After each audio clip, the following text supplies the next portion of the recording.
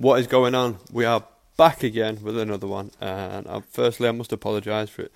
Been a little while since the last one, but there's been some pretty big shifts happening in my work life and my personal life, the growth of the business, and big shift in personal direction and where I want to go with in my personal life as well, but both very, very good things. So I've only got good news to share. But today's episode is quite... I heard this not from my client, it's from... it was one of Gio's clients, actually. I overheard him saying this, and he was talking about how time becomes more valuable as you get older. And he wasn't sat in my chair, so I wasn't talking to him, and I had a client in as well, so I wasn't just going to go interrupt their conversation and stop my conversation. But the minute he said it, I just thought, I just don't agree. I just don't agree with that sentence. Time is more valuable as you get older. I don't agree with that. But I just carried on with my day. But I didn't forget it, and I was just like, I need to. Obviously, if I don't agree with it, why don't I agree with it? This is something I always go through. The motions of, okay, if I don't agree with something, I sit myself down and start to think, what is it I don't agree with it? And why don't I? And what do I think otherwise? And that's what today's episode is based on, my reasoning for not agreeing with the sentence. Time becomes more valuable as you get older. Because it doesn't. I understand what he means by the sentence. I understand he means time is valuable as you get older, but I think he means because time's becoming more scarce. You're getting older, you're becoming frailer. I think family starts playing more of a role in your life again as you get older. You're not as risky as you get older. Your body starts to deteriorate, your mind starts to deteriorate. So the sentence that he's getting at, where he's coming from, I understand it. But the sentence that he said, what he said and what he means, to me, are two completely different things. I think the absolute opposite. I think time is way more valuable when you're younger. When you've got nothing to tie you down, nothing holding you back. You can take as much risk as you want. You're more able-bodied to go out and do things. You've got people to fall back on for support if you need to. Like, let's say it all goes to shit and you've got no fucking money, you've got no savings.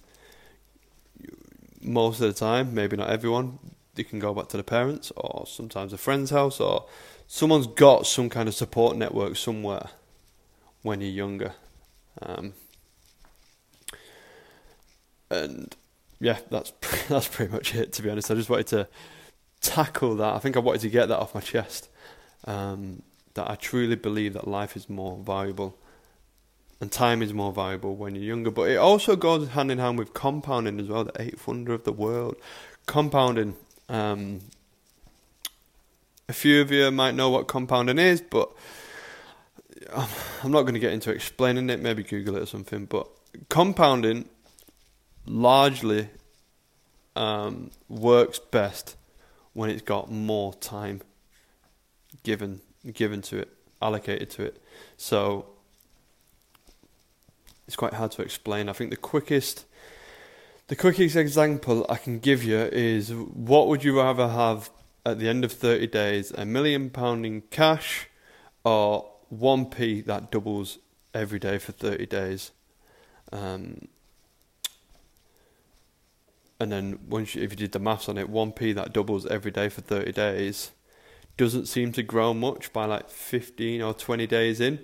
I think it's at about something stupid anyway, and you start to feel like you've made the wrong choice by taking the £1 million cash. But when compound really kicks in is when it gets to like the 10,000 a day mark, and that's doubling every day. It adds up to something ridiculous. But do the maths on it. Double a penny every day for 30 days, and you'll see that taking that option is way more the better choice than taking £1 million in cash after 30 days. And you'll see that's what compounding is. It's the growth given to, let's say, a currency over time.